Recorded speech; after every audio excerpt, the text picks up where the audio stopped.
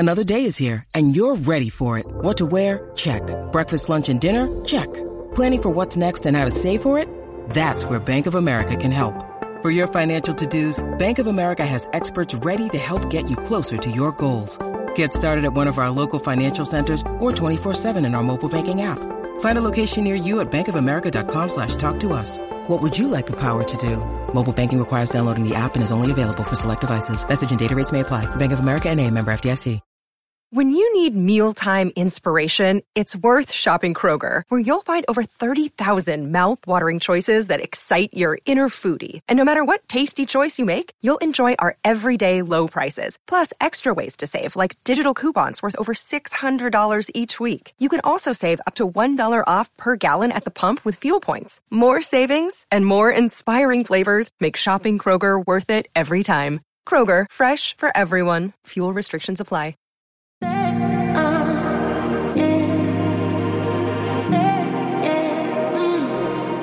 Hi everyone, welcome to a brand new episode of Soap from the Box, the behind-the-scenes TV podcast where I speak to some of the biggest stars from the biggest television shows, plus, of course, Pop from the Box, where I speak to some of the world's biggest music stars. And coming later this week, Sophie Ellis-Bextor joins me, sequins and all, for a brand new chat. That's out on Friday. But for now, I'm going to let you listen to this, one of EastEnders' biggest stars, one of social media's biggest stars. Enjoy.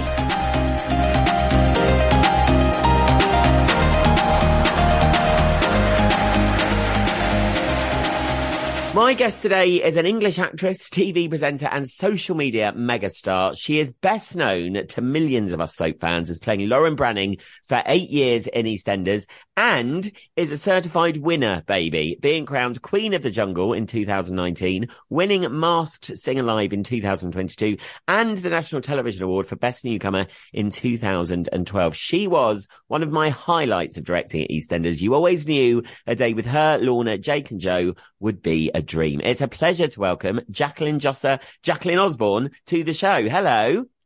That was the nicest intro I have ever had in my life. Was it? Thank you so much. Yes. Well, that's what it's all. It's well deserved and it's all true. I mean, we have, first of all, I just have to say it, and I'm not making it up. It was always a dream. You, Lorna, Jake, it was such a lovely little group, wasn't it? Your family.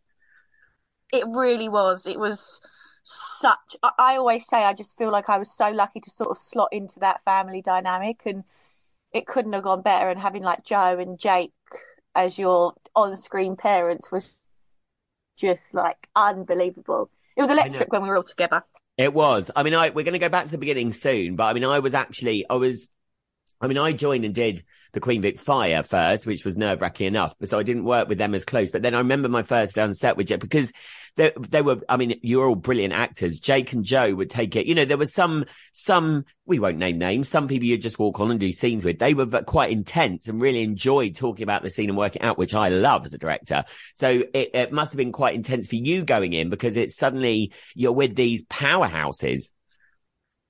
I think I sort of loved to do drama on a Saturday and Sunday for fun, and then I was sort of thrown into working with the big guys, and they really were like you said, really like analysing and really like knowing how to do their stuff. And I learned how to learn lines, how to go through a scene, like put my status, it all from them, like everything I learned comes it really from... wasn't in like a drama class, it was on set.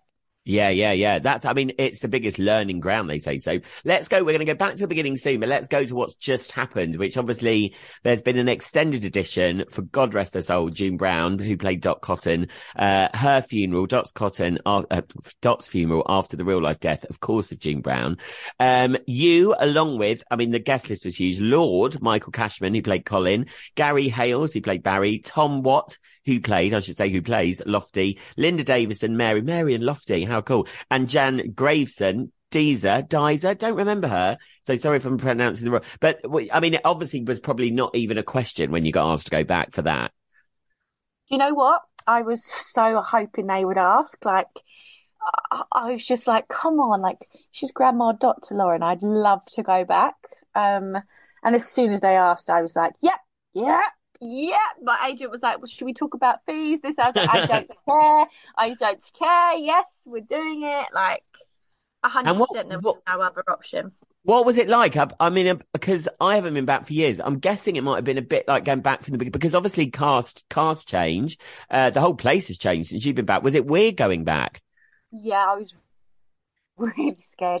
I was so scared, and I felt like how I felt when I was 17 going into it, like I was really Like the new frightened. go again, yeah. I really was as well. There was pretty much a whole new cast. Like there's loads of new people, but you know what? They were so lovely, and I realised I was quite old, and a lot of the young ones were, because I remember being a young one and I was in the young Yeah. group. And then when I went back, I was like, oh, this is interesting. Where do I fit in? Because the young ones are like 17 and tiny and just doing all TikToks and cool stuff. So And you're I like the was trying nana to of the find group my now. I place. know. Yeah, It's exactly. weird, But isn't it it? was And so lovely. the square's totally changed. Obviously, there's a new square as well. Like I've not been back since it's changed. It's massive now, isn't it? So it's so confusing because it's in a different spot, It's a but different it looks entrance, isn't it? exactly the The same. old entrance we used to go in isn't an entrance anymore, is it? It's near the bar now. Right. Oh, wow. It's all built up round near the bar, yeah. Um, but it looks exactly the same, so it is a bit confusing, to be honest. Yeah. I mean, I love. I mean, I don't love. I mean, anyone who lives in Bournemouth, sorry, but it's the weirdest place in the world. And I used to. I mean, I've not been back since I left EastEnders, because the weirdest thing about EastEnders to me was you would go to Bournemouth, whether by train or by car, and it was just like this really quiet little town. But then the part of East London was supposed to be in the middle of it. It was so mad, isn't it? Yeah, do you know what though? Bournemouth's got the best high street ever. It's got everything you could ever want or dream of down that high street. I loved it. Do you I think actually so? I didn't really think there I'm. was much down it. Are you joking? It has absolutely everything you could possibly need. I remember I spent more on an Ibis, staying in an Ibis for a 2-week block of EastEnders, than it cost me to go to where did we go? Like some Caribbean island. I was like, oh my God. It wasn't great for nightlife. Like there wasn't any bars and stuff. That's what I missed Oh, on there. no nightlife whatsoever. I'm just talking about like your takeaway food options and stuff Oh yeah. like that. Oh right. Yeah. Takeaway food options. Nando's all the way. Did you ever have a Nando's black card? Were you one of the lucky ones? No, I got a Toby Carvery black card now though. Oh my God, amazing. The dreams and aspirations. So anyway, back to Dot's funeral. I mean, what was it like to film? Obviously, June Brown is a legend and we'll always remember her for Dot Cotton. I find it a shame that she didn't play out the character, I suppose, in a way. I would have liked to have seen her in one final big thing. But I yes. remember June saying that she never wanted to be killed off on screen. Yes, I do remember that actually, yeah. What kept her going for so long, being Dot Cotton and yeah. learning the lines and just staying.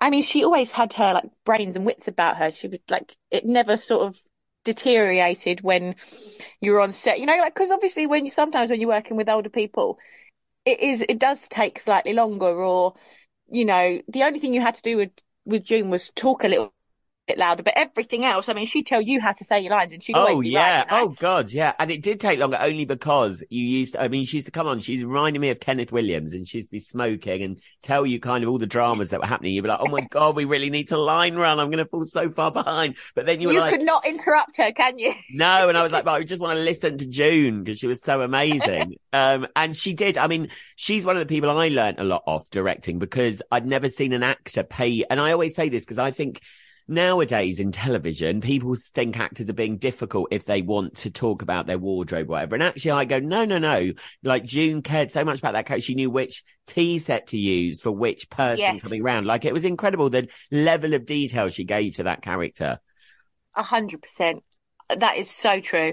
And I think she didn't want to be killed off on screen because I remember her saying something like, it will kill her off, And what was it like filming the funeral? I mean, seeing all those, you weren't in it with a lot of those people that used to be there, but there must have been quite an atmosphere filming it. It was, yeah. And we all shared stuff. Obviously, you know what it's like. You spend a lot of time actually offset and sipping tea, in the cold. In your cover coats. But, and it was really quite amazing. Like just listening to all the stories. June's family came by. her Oh, children who are actually in the block. They're like in the funeral. oh They're sitting wow. down. And we're all just sharing these amazing memories and stories about her. And it was really quite, you felt like she was there in a weird way and you felt close to her. And it was the send off that I think we all needed. We needed to pay our respects to not only Dot, but to June. To June, And yeah. it was funny, like, because obviously you know what June was like, all the hilarious stories that you'd never be able to tell.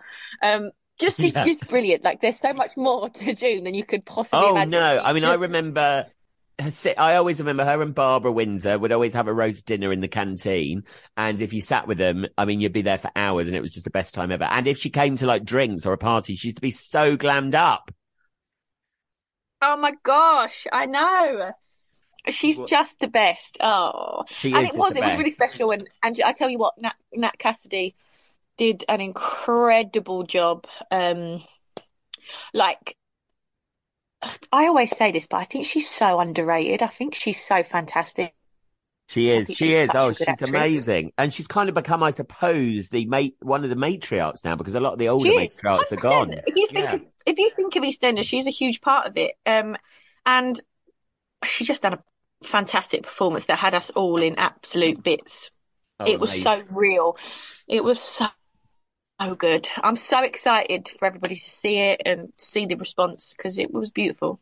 It will go down in history as one of those episodes. Let's go back to the beginning though, when you joined. So you joined EastEnders in 2010. Can't believe it's that far over. And you had a hard job because you were one of the actors in soaps that took over from another actress playing the role of Lauren, Madeline Duggan. Did that, I mean, I suppose I mean, it's only like theatre. It's nothing, like people replace people, but I suppose there's a pressure because obviously that family's been going and then you're entering that family. So like we talked Mhm. about the nerves, you must have thought that through as you're joining.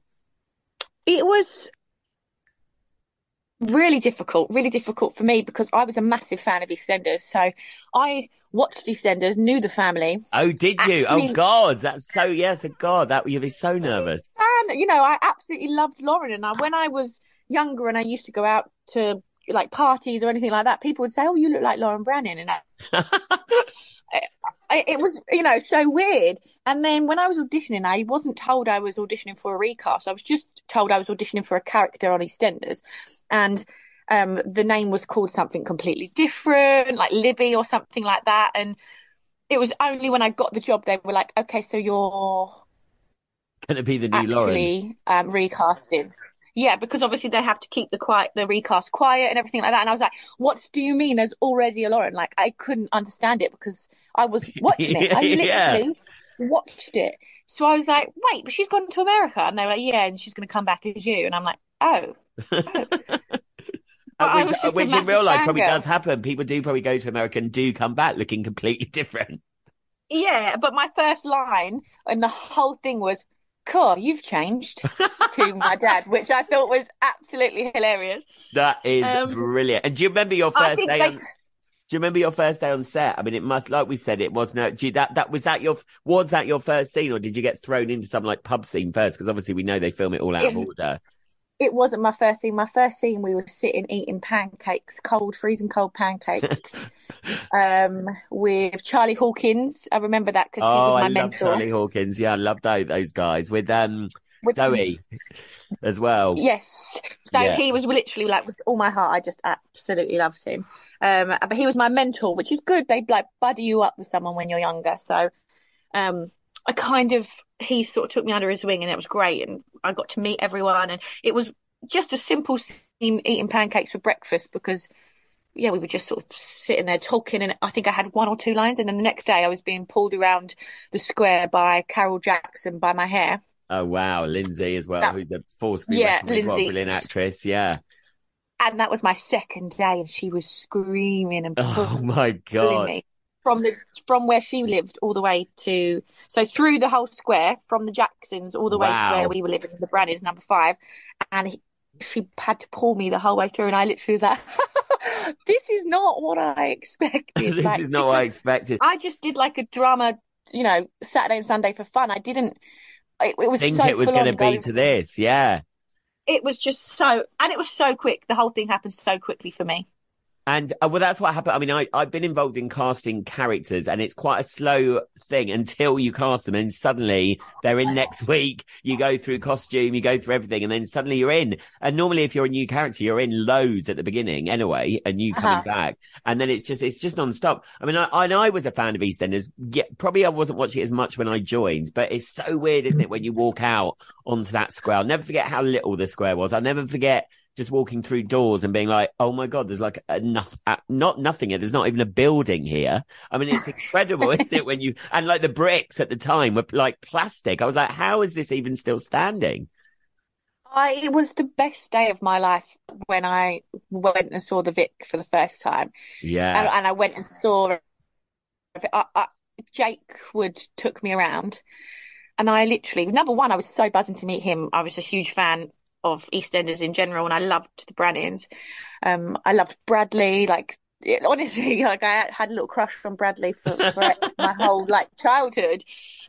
Unfortunately, he had died by the time I'd got there. Oh, did he? Yeah. Yeah. I mean, I had the same with Lacey Turner, and I was actually so nervous. My first scenes with Lacey Turner, and I could not believe how nervous she was still playing that role and not really thinking she was good. It's just weird, isn't it, when you watch something and then you're like, now I am, and I'm here doing it. I was her biggest fan. I still am. I bloody love her. But I think any actress that wants to be an actress, and EastEnders would have been my ideal job. I'm from Southeast London. I knew. Yeah. I honestly thought in my head, that is the freaking job for me. And you've got it, which is incredible. It is incredible that I am East End through and through. I just thought that this is just a bit of me. I don't have to change my voice. I would sit there so well. I had it in my head. And so Lacey was a massive role model for me, because I just thought, she's so good, it's so real, she's so natural. And then suddenly you're in scenes with her. I was working with her, plotting out who killed Archie, and then finding it all out. And Lauren was the one that found it out and recorded her and all of this. And I had huge parts in all of it. And I was like, I remember when Archie died, and I was watching it on telly thinking, who killed him? Who killed him? You know what I mean? That is so amazing. All of a sudden, I'm in the plot, It was crazy. And the plots there would need 10 podcasts to go through all what Lauren did, as with many characters. Huge storylines include running over your dad, supporting mum through cancer. Obviously, you were a huge part of the Who Killed Alfie. You were a huge part of the Lucy, the next Whodunit storyline as well. You gave birth to Peter, son Peter, obviously played by Ben Hardy, who's now a huge Hollywood actor. It's great, actually, isn't it? Seeing people when they go off and take, it doesn't often happen. It's great to see Ben doing so well, isn't it? It's so lovely. And you know what? Loads of people have really taken off, Tilly Keeper, who's left, and she's on Netflix. You've got so many people just breaking that mold. And, I remember it being a thing of typecast and you'll never work again and all of this. And I just love that. It's not like that anymore. It does seem to be changing. Not. Yeah. I love it. It does seem to be. But what was your, highlight storylines there? You went through it. You also Lauren had her fair share of the best looking guys to come into the square as well. You were quite lucky that way. Didn't she? She done very, very well. I literally used to make a joke I probably snogged all of the men that weren't related to her. In fact, she did snog her cousin a fair few times. so that's rubbish. Yeah, but any new good-looking guy that came in, you knew Lauren would be making a beeline for. I know. Even in my return, she makes a beeline. Honestly, even now, she's not changed. I read it and was iconic. I love the fact that she's still not changed. She makes a little I won't spoil it, but she makes a little beeline for someone you'd probably consider good looking on the square, and it's just really funny. I know exactly who you're meaning her character. Well. Yeah, and I just enjoyed it and thought that's just brilliant. I love that she's done that. She's still the same. What stands out? Obviously, all the stuff with the family obviously stands out, because the family unit the alcoholic storyline. The alcoholic storyline, which was massive and really important because that was one of those really important storylines. Someone of that age, seeing it truthfully like soaps do. Yeah, definitely. I thought that was a big one, and I think it always stands out. And people, when they speak to me, often bring that up. So I do feel like that one was a big one for me, but also I loved working with Lorna. I felt like anything that we kind of had that we could I don't know, that sister relationship, whether it was we were close or we were literally screaming in each other's faces, I just absolutely loved anything to do with that kind of family dynamic. And then obviously when you add Jake to the mix, I loved falling off the roof of the Vic. I loved filming all of that. That was good fun. I mean, we going done car back to the crashes. alcohol storyline though. Did you get quite a big? I mean, normally these stories did you get a huge response from people watching? Yeah, a huge response. Just mainly, I didn't really have social media then, so it was mainly like as I was walking down the street, people would come up to me and be like, my daughter's suffering, and we're watching this, and we've finally been able to talk about it, and anything like that. It just makes you go, wow. Yeah. It's a really important part of doing that job. It proved to me why soap is so important, actually, because it's something in people's lives every day, and they really connect to the characters. If something happens to one of their characters, it's almost like they really take it on board. So true. And also, I think often when because people cared about Lauren and they saw her in that family dynamic and they watched her grow up, that when something like that happened to her, they saw both sides of it. So they saw like why and the reasons for it and everything like that and the build up to it, rather than, oh, she's just a ratty teenager alcoholic that loves to get pissed. There was so much more to it. Yeah. Which I think in a soap you can drag out and you can really like actually see the person. And I properly cared about her so much. I still do. Like, honestly, if anyone starts slating her, I'm like, that's yeah, it's one of the hardest things to play, though. I know this, playing drunk. I mean, it's when one of those things that we never. Well, thank God, no one really takes videos of me when I'm drunk. I was going to swear then when I'm drunk, and you don't really know. How did you go about playing it? Because it is hard to play drunk, isn't it? Totally. And I probably had to play drunk before I'd properly been drunk, much like I had to, snog and film like what would lead into a sex play a scene lot before of stories. I'd even done that in real life. I sort of had to do it all firsthand through Lauren, which was interesting. Yeah. So, and it also meant I couldn't really, because my character was an alcoholic, it meant that when I was out, I had to be really careful because I couldn't go get really recklessly drunk because people would be watching, And, yeah, you had a responsibility then as well, I suppose, taking on that story. Definitely. So it kind of helped me, I suppose. I think because everyone goes through that weird stage where you just go out every weekend getting absolutely plastered Thursday to Sunday when you're that age. But because I was always working and filming that storyline specifically, talking to a charity about it, I just felt like I couldn't really do that. Yeah. And you said about you at the end, obviously falling from the Vic, you and Abby die. Now, it was all over the press that you were axed. Was it the call that you were dreading? I mean, or had you thought about moving on? So, it's really funny because I think obviously when you're there for 8 years, everybody knows that there were points I probably should have left and then stayed and then should have left. Because you kind of had breaks, didn't you? Because you left to have, I had a couple of breaks. Lauren went off to rehab and I thought, should this be? And then all of a sudden I'm back and then I had a baby and I thought, should this be it? Like, should I take the plunge? And then I was like, no, I want to go back. And I was actually pregnant with me. When it was time to go, and I saw it as like a sign of like, come on. Yeah. So I would have had to leave anyway, and it meant that I got to do a huge storyline, and I love all the falling off the things and pushing yourself, and it was I love being on Christmas Day. It's just iconic, like it's just amazing. But it was scary, and I felt like I had to be pushed in order to do it. I never would have left on my own back. Yes, so many people say that because it's such a security blanket. It's such a security blanket, isn't it? And also, like at the end of the day, was literally my dream job. Like I didn't, like everyone sort of aims for the stars. This was it for you. This was it. That was like the stars for me. Like honestly, I used to write about it in year 6. My leavers book in year 6. That. What do you want to be when you're older? And I said, I want to be in EastEnders because I just saw myself in EastEnders. I knew that I would squeeze and fit right in. It's lovely it fulfilled it for you as well. Do you know what I mean? Because lots of people dream of things and then actually, like you go, I dream a meeting, whatever, and it doesn't live up to, but it is a great place to be. Do you know what I mean? And what a way, like you said. To everything and more. I didn't even realise you got paid at first. Honestly, I didn't. No, I didn't know. I didn't realise you got paid. That was bonus. I was like, wait, hold on, hold on.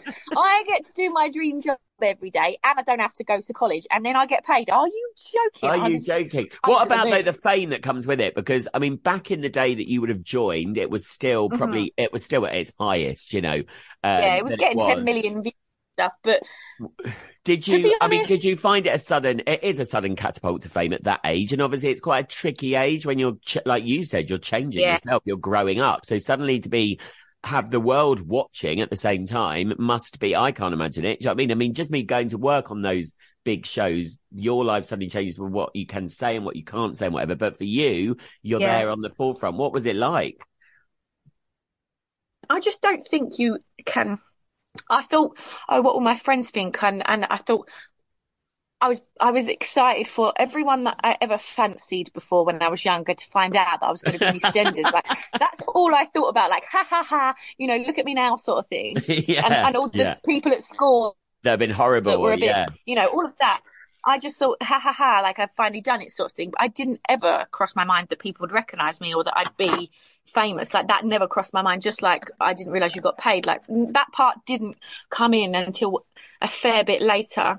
And then it was madness. And I remember thinking, this is crazy. And obviously at first, I bloody loved it. I was like, I'm so famous. I'm literally Justin Bieber. And it's great you admit that because I think we would all love that at first. I mean, it'd be like, oh, I can't leave the house without being spotted. But then I suppose it gets slightly annoying. It's when real life comes into it, and like my dad went to prison and then that was printed everywhere, and I thought, oh, this isn't the fun side of it. Like I don't mind being pictured at an awards ceremony. That's great. Like this is all fun, but then the other side of it is everyone knowing that kind of your private life that you didn't sign up for. Just because I got this role when I was a kid didn't mean that I signed up for the rest that come with it. But actually it does, you know? Yeah, so, no, it's part and parcel. And it's something like you said, you can't ever train people for, because I can't experience, I can imagine what it's like, but I can't imagine what it's like because we're not in that position, and you almost need to get in that position to see whether it's something you can cope with, which is such a weird thing. Do you know what I mean? You've got no choice to decide, really.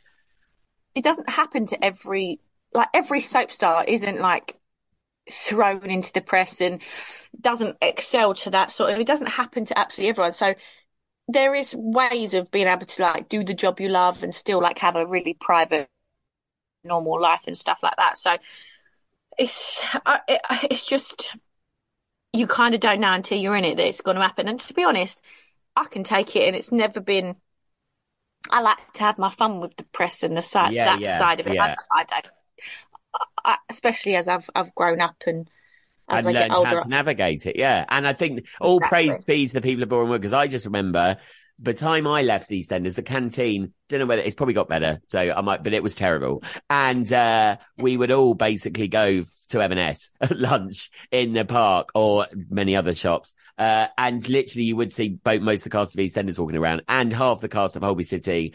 It was quite weird, wasn't it? And no one really batted an eyelid, did they? No. Boreham Wood were just used to it. And I used to think, God, all these fans, because you would get a few fans waiting outside the gates, but you used to think, actually, if you want to see famous people, just come to Boreham Wood at lunch and sit outside Marks and Spencer's.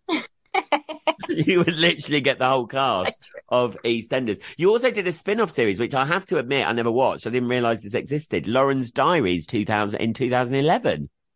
It was sort of like, it wasn't on telly. That's a bit dramatic, that is. It was just like an online sort of thing. But quite forward thinking then, an online thing, because they're huge now. It was, and it was on the website. And actually, I think it helped me, definitely grew my confidence. But so Lauren was doing these sort of like YouTube diary entries. Wow. So it was like, really, you were like, Lauren was like the driving force of YouTube.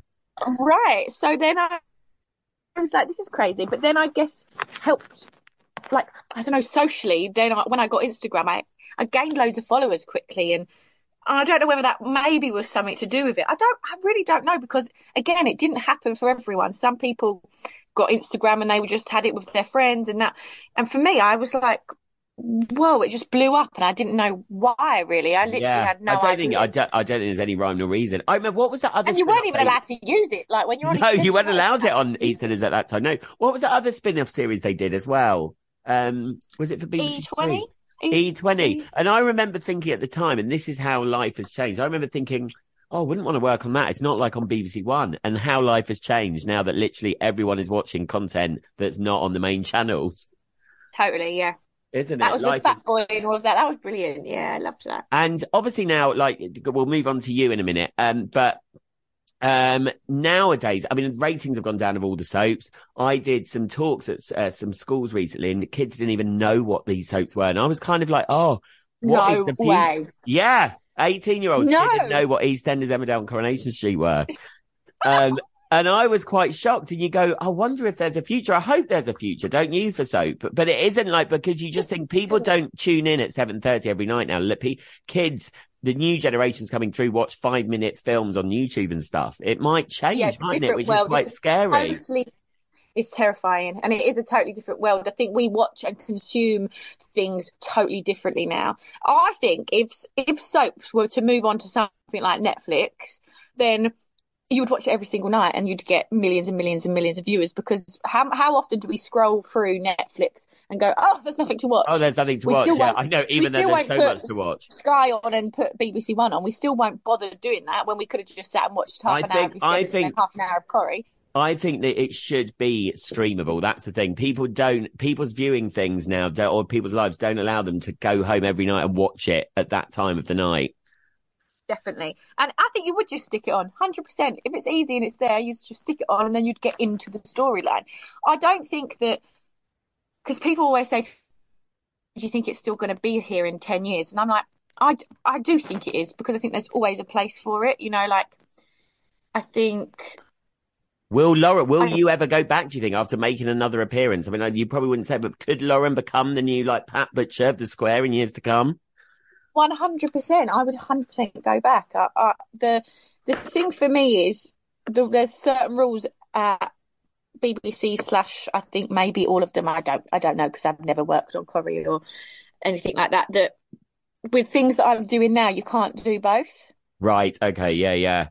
But even in a world that existed where that wasn't true, or that things changed, my jobs and things that I was doing was different, then I would, if there was a world that existed that I could just do everything, I would 100% put the leather jacket back on and the boots and get going, because it's the best job in the world, and got not a bad word to say. And it's still your dream job. And I would say, like, all those things probably will change as the BBC and lots of other institutions catch up with the fact that they need to catch up, and their casts are going to do a lot more than just one thing now. Exactly, yeah. And I think obviously EastEnders, BBC, they're doing what they can, and I think it will happen. And I don't think it's worth it. Come on, BBC, to get Lauren back, we need to change the rules. I don't think it's the end for the soaps. I mean, I hope not. Hope not. And after everything, like I won the Jungle and things like that, I get Lauren the most out of everything. Lauren! I just hope, you know why I worry, my main worry is the matriarchs and the patriarchs, because people like June Brown and Pansy Clemens have stayed in the soap for like 20 plus years, and younger actors just don't want to stay anywhere for that long. So I just worry that which characters are going to be those Pat Butchers and stuff. Do you know what I mean? Yeah, I do. But I think you've got the Phil Mitchells, Natalie Cassidy, Sonia Jackson. Yeah, you've still got Sharon, you've got Kat, you've got quite a lot in EastEnders, actually. And they always come home, because ultimately, like, even when I went back and the filming took about 2 weeks, and I was so nervous to go back, and I felt a little bit like, are people gonna, because I've done so much elsewhere, like social media, and are they going to look down on you a bit? Yeah, I was a bit like, I get that. Because I haven't really been in the acting realm. People are going to think, like, are they going to be like, oh, here we go, you know, sort of thing, and then. Of course you didn't have that, yeah. Of course I didn't, and I can't believe I ever thought that was going to be a thing. I think you just fear the worst. But yeah, we all do. That's just natural. And it was totally the opposite, and I literally was like, I could stay here forever. I love it. This is the best job in the world. And I really realised that, like, that's where my happiest and my passion and, like, enjoyment comes from, that side of things, you know? Okay, so we'll leave EastEnders behind and we'll get to the real you for a little bit. So born in 1992 in Bexley, like you said, you went to the D&B Theatre School in Bromley, followed by the Royal Academy of Music in London. So we've kind of said what your dream job was, but what was the dream to act, or did you never think that might be your actual job? I didn't go to the Royal Academy of whatever that was. Oh, didn't you? Have I just made that up? No. No, do you know what? I've read that on Wikipedia a few times. Don't know where that came from, but well, that's keep not it in. true. It sounds great. I'll take it. It does sound really Yeah, arty. yeah. Yeah, I love it. It Great was years. brilliant. My time at the Royal Academy was amazing. I did always. Well, I say always. When I was younger, I don't think I really knew. When I was sort of year 6, I remember doing a year 6 play, and like just got the main part. And I remember thinking, that was fun. Like, I loved that. And I wasn't really academically great at anything. And then I just felt like I was good at something. And I remember thinking, oh, that's what it feels like to be picked for something and be good. Like, that was good. I really enjoyed that. And I was never picked for like reading in assembly because I'm not a strong reader, and my work was never picked to go be sent into anything because I just wasn't the strongest writer and that kind of thing. So when I got that feeling of, oh, you're good at that, I was like, I like that. So then just from like secondary school, just really like threw myself in. And then any time I was ever asked, you know, you do careers, and they're like, so what do you want to be? And I'd be like, I want to be an actress. And they're like, so what's your like real option? Yeah. Like, What do you actually want to do? Sure. Yeah. Which I toy with the idea that maybe it's important to have backup plans. I do think it is important, but for me, I never had one. Like, there wasn't a backup plan for me, and I don't think it was because I just was like, no, I need to just throw myself in. I think there genuinely wasn't anything else that I was great at. If you know what I mean? Yeah, I think as well, when you're young, I think like, if you really want to do it, you have to, in a way, commit to it. Because like, I wanted to act when I was younger and decided that I'd go behind the scenes because I didn't think I just quite had the drive. But I do think you probably have to have that drive to go full pelt to want to get it, because it's hard. And it was the first time, like, I remember my mum used to put me into all different types of classes, like a ballet class and gymnastics and everything else. She like would try and get me to do something. And I'd last 2 months and be like, hate it. I just don't want to do it anymore. Hate it. Hate the people. They're all, no. And it was the first time that it was my idea. Mum, can I go to this thing? It's called Jigsaw. It's on a Sunday. Can I go? And then it was, oh, I've heard of, what was it called? What's the one in London? Sylvia Young. Sylvia Young. Someone said about Sylvia Young. I want to go there on a Saturday. So I went there for a bit. That's where you went. Brilliant. It was my idea. Like, I pushed forward from my idea, and my parents were like, oh, let's run with this because she's coming up with this. And they'd never found what I was keen on. And then because it came from me, they really stuck to it. And I just never looked back. I was just like, this is the only thing that sort of like feels right. I can't do and is anything it from else. Sylvia Young then you got to hear of the EastEnders audition? How did the EastEnders audition come up? It was from D&B, so the theatre right, okay. school. I was on their sort of like kids agency, and we did sort of a workshop, like an EastEnders workshop, where the producers and maybe not producers, like the casting director came in, and they had picked a couple of people to then see. So it was just kind of luck, really. Yeah, that's amazing. So after, I mean, let's talk after EastEnders, because then EastEnders happened for most of your childhood, really, and growing up. You obviously are also famous to so many people. One of the biggest shows on television that's just finished again, for winning the 19th series of I'm a Celebrity. You're in there with people like Roman Kemp, who I love, Ian Wright, Caitlyn Jenner. I mean, I remember Kate Garraway, Nadine Court's name. I remember you being so excited by Caitlyn Jenner. It was so iconic, I can't even. I was like... Once in a lifetime opportunity, isn't it, basically? Well, do you know what? Like, I'm not going to lie. I've never been, like, compelled to do something like that. I was, like, happy at EastEnders, and it was never a dream, like, oh, let's go into the jungle. But when it came to me, I thought, do you know what? Like, I don't know, I did feel like I needed something different, needed to push myself. And I thought... I don't know, for some reason, like, it's come to me a few times and I've always just been like, absolutely not, no. And then that time I just didn't feel that. I just thought, no, I think it is time to do something like that. And I just done it and then regretted it like until it happened. I remember there was about 8 months of knowing I was doing it, but never speaking about it to anyone because in my head I was like, I don't think I'm going to be able to go ahead with this. Even when I was on the plane on the way to Australia, they take your phone, you have no contact with like anyone. And I was sitting there like, this is a terrible idea. I'm going to waste everyone's time. I'm in a first class flight that I've never done first class before, all the way to Australia, and I'm going to waste their money. Like, am I going to get charged for this? Because I'm not doing this show. Like, everything was going through my head, and then all of a sudden you just do it, and it was the best thing ever. Yeah, it's so amazing to watch. I love it. And I mean, I suppose this year out of any year, I think they've actually all gone so well. I mean, your year did as well. They used to want to go for arguments and stuff, and now it doesn't seem like it is like that. Because it must be, I mean, we obviously see, I always think this, we always see an hour or an hour and a half's edited version of 24 hours. I mean, the stuff we see where the trials and stuff, I mean, there must have been so much time that you were just sat there. Oh, totally. There's a lot of boredom that comes with it. And when you've got people like Caitlyn Jenner and Roman Kemp is so chatty and he's a radio presenter. So he's really good at sort of getting coming things up with going things to do and starting a conversation. Let's play a game. Let's do this. And so he kept it really entertaining. It was great to have someone like him in there. And then Caitlyn, her stories were literally, you'd be like, tell us another one. Tell us about this. Tell us about that. So we did have a great cast of like interesting people and very different people, all different walks of life. And we enjoyed talking and like hearing everybody's stories and stuff. But yeah, like I napped every day because I'm sure so many hours of the day that it's just a bit boring. And I mean, when you came out, have you stayed in touch with all of them or some of them? Do you still have a WhatsApp group?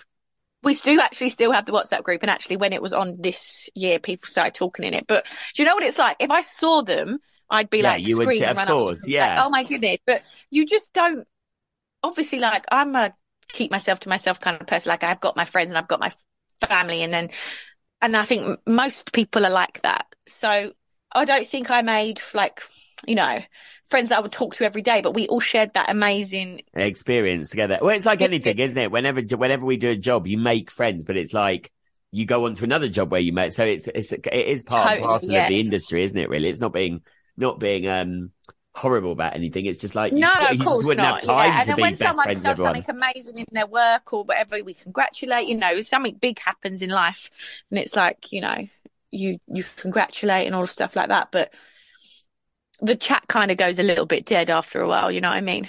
And what's it like? I'm really interested. What's it like? Like now we're doing an interview, we're chatting, you know, for a podcast. So it's like, you know, but when you're in something like that, you realize that people do totally kind of forget the cameras are there because that's what I mean. So monitoring what you say is quite hard, isn't it?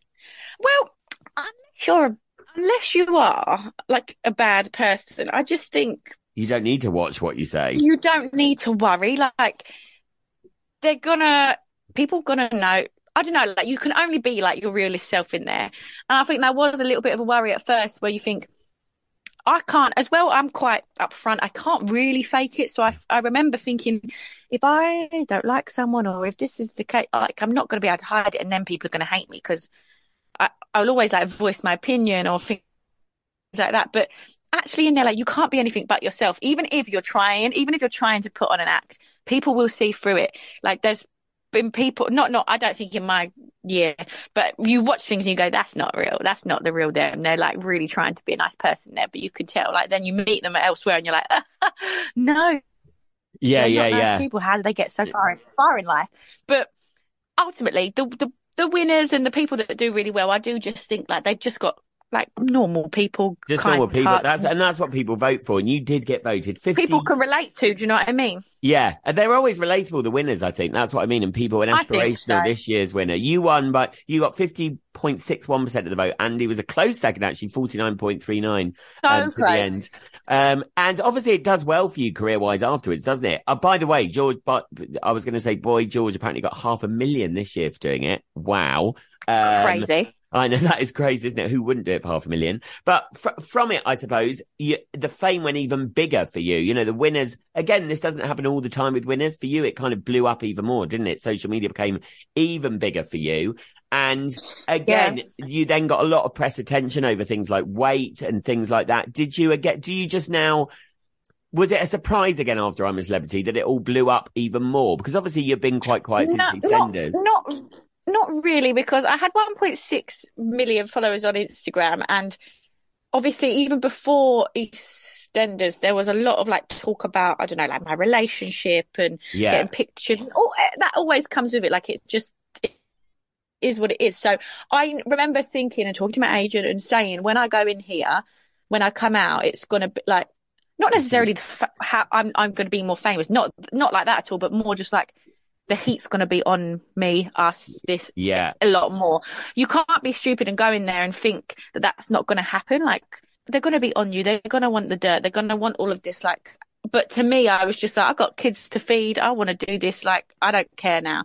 Yeah. Like, let them come for me, sort of thing. Like, and you also use it though positively, like things like weight. You use as a positive message out there, and you're honest about stuff like that, which I think you need, younger girls and boys need. Listen, in life, you can't be anything but true and real. And I never, ever signed up to be like, I got EastEnders at 17. I didn't know who I was. Didn't know who I was as a person. I didn't sign up to be like a role model for people. I just didn't. I didn't sign up for that. I make mistakes. I say silly things, or I'll do something. But that's real. That's me. Like, and that's what every single person in the universe, you know, like, it is life. Well, we can't sugarcoat it. We can't compare and that's why I think, like, stop holding me or any other celebrity by like such high standards. This cancel else, like, who said that we weren't allowed to make mistakes? Who said that we weren't allowed to learn and grow and all of this? Like, it's a huge part of being a human being, and it's like really annoying because no one signed up for that. No, I think the misconception is everyone wants our celebrities to be these perfect people because they know that life isn't perfect, and they almost hold you on this pedestal of being perfect. It's like, well, that's not truthful. Do you know what I mean? It's like, it really isn't. And they're just the same as all of us that have, you know, like you and Dan are always in the papers with and I can't imagine my relationship being constantly in the paper for the ups and downs we have, which is everybody's relationships and marriages. And I mean, it must put such strain on you that it must, you know, like, do you just have to with Dan, like, go, right, we're just turning off? I mean, do you just not read the papers? How do you deal with it? Well, a lot of the time, like, you get them sent and stuff. And to be honest, I'll be totally honest with you. Sometimes I'll look and be like, what? Like, how did they get that come from? Like, this source said that, or this source said this. And, you know, like, one margin part of it is true, like a fact of, we were in the Maldives. The reason for it and the extra parts are lies. Like, that's a lie. It's not a make or break holiday. Are you insane? This is a holiday that my husband has been saving up for, like most people would have to save up for, saving up to treat me on my 30th birthday for like over a year, saving up to try and take me there. And then it gets turned into a make or break. Who has that sort of money to just go, right, babe, we're struggling. I'm going to whisk you off. Maldives. Like, it's not real life. Like, use your brains. And then you do just have to go, do you know what? I think most people see through that. I do think most people see through anyone with a head. With a good brain. They really do. Yeah. And that's what's the blessing of social media, is you can put your truth out. And yes, this is the blessing. The rest of it is just, you know, like, it really is just black and white. It's just ink. It's just nothing. And it really is what they used to say. It's fish and chip paper, and it really is, because it is out there one day and gone the next. Do you know what I mean? It's like time where it would bother me. But it doesn't anymore. I just think I'm too grown and too old now to just go like. You have to let it brush off you. Otherwise, it'll cause you problems. Because social media, you saying that, it's great. I think social media, like you said, is a blessing now for people to be able to go call out journalists, call out whoever. That the other side to that is obviously people, keyboard warriors at home have a voice, but I suppose you just take that like you do with the press. You just go, I mean, I think ignore. The minute you start retaliating with anyone, you're giving them a voice, really. Definitely. The only time I really respond to things, if someone mentions my kids, my back goes up and I have to just call them something. Like, the words just come and my hands just type and I just have to respond. I think that's like any mum would be. That's a natural response. Exactly. But apart from that now, like I used to like Google myself when I was on EastEnders, this started. So it more started on my acting skills. I used to like read forums. What were you doing? Every day I used to do it as like a form of self-harm. It's like bullying yourself, isn't it, basically? Day. Yeah, literally. Opening the doors to just untold amount of hate. It's just crazy. Like no normal human being that isn't in this public eye would ever understand the kind of hate that you see when you open them doors. And like once you've opened them, it's so hard to shut. Hard to stop. Yeah. It really is. But then, you know, I had counselling with EastEnders. Working for the BBC was really lucky in a lot of ways as well, because they did really look after you. You had counselling whenever you needed. So I took advantage of that. I used it all the time, and that really, really helped me put things in boxes and put things into perspective for me and like whose opinion I really care about and value and stuff like that. So then it got easier. But when it becomes about your personal life and who you are as a person, when you think, no, that's not fair because you don't know me, your back goes up. That's the thing, because your initial... No, that's not true. You're judging that on that piece of information, but that piece of information isn't true, and you're lying. So then you're calling me this, but this, and you care, and you go, hold on a minute, why do I care? Why do I care? Why am I doing this? I think you care because we all have a perception about ourselves that you want to be liked, and I see it like your instant thing is like, well, I want to go out there and tell the world that actually that didn't happen or whatever. And actually, I think we're learning that keeping quiet is the best, because actually most people with any sense of a brain knows that what these papers publish a lot of the time is absolute rubbish. Do you know what I mean? So there are so many times in these 11 years that I have had to just be quiet, and there's so many times I could have said so much, but I actually now, being a mum and being an adult now, I'm so glad that I was, because I was, because otherwise you've just you've entered into kind of some brawl, like some schoolyard brawl. Do you know what I mean? Exactly. Yeah, definitely. And you're right. The best thing to do is to stay quiet. Stay above them. And I've got such an amazing group of like the people that follow me on Instagram. Honestly, I would say like 99% of them are like fabulous, beautiful people. Like they're so funny, and I feel like they really get my personality. They know who I am. Like my DMs are flooded with people with great humor that find the funny side of all of this now, and they'll message me like, and they'll come up with things, and I'm like, this is just brilliant. What an amazing relationship we've built over like 10 years of it now.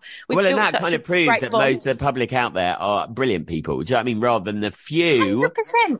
that will get, as I've always said, you'll always remember one bad thing over like 100 negative things. I mean, over 100 positive things. It'll always be the one bad thing that'll stick in your brain. It's like, no, stop thinking like that. But we must change that, and I think that is just through growth. And on the plane on the way back from a family holiday, I was listening to a podcast actually, and then it said that you have to give yourself like a pros and cons list and like really analyze yourself as who you are. Like you're good, you're bad, everything about it. And I'd done it the other day, and I was like, I could think of so many more cons than pros. And I was like, that's really bad. That's something I need to work on too. Like I'm negative about myself, but like, I'll be positive about other people. So like, I just think it's always, you've got to like internally look within constantly, especially if someone that is affecting you that you don't even know them, but what they're saying is affecting you. There's a reason what they're saying is affecting you. You've got to look within yourself. What the reason is. So true. Can you do better?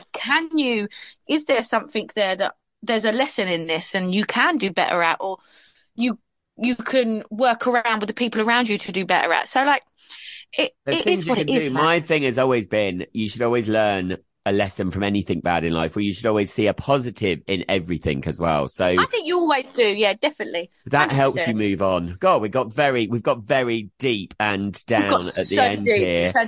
Completely different. So what is next for you? I mean, you probably don't know.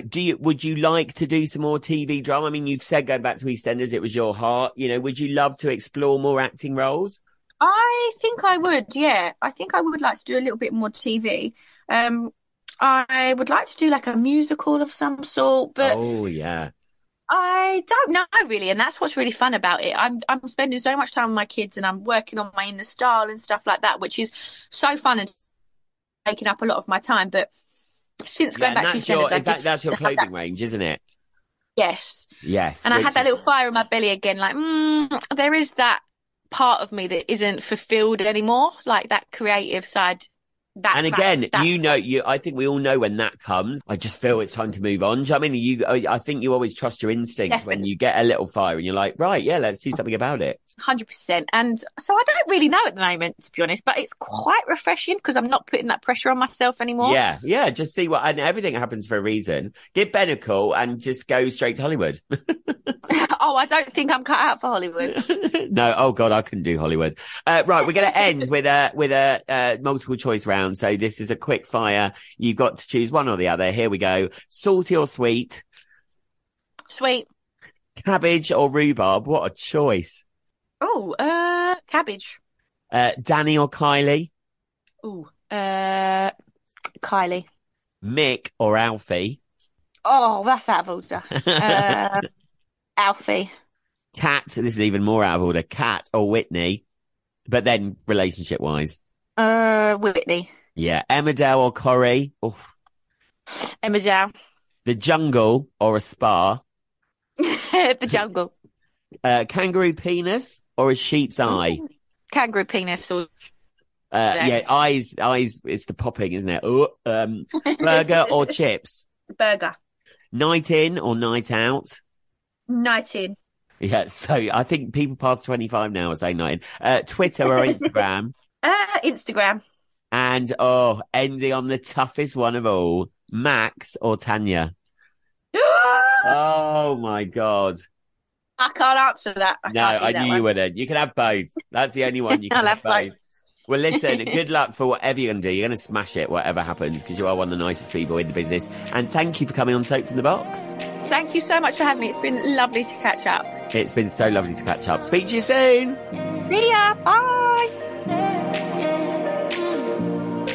Thank you so much to Jacqueline Jossa for joining me for a brand new episode of Soap from the Box. Remember, there are over 80 episodes to listen to right now. I can't quite believe it. Your biggest stars from the biggest TV shows, not just in the UK, Australia, Home and Away Neighbours, plus America, Kaleidoscope, the massive Netflix hit. You can listen to the cast talking to me. Coming later this week, Pop from the Box, the spin-off show, is back with Sophie Ellis-Bextor, and I'll be asking her all about Eurovision and all about that Glastonbury performance that wasn't on television. Controversial. Join me. Have a good week. See you Friday.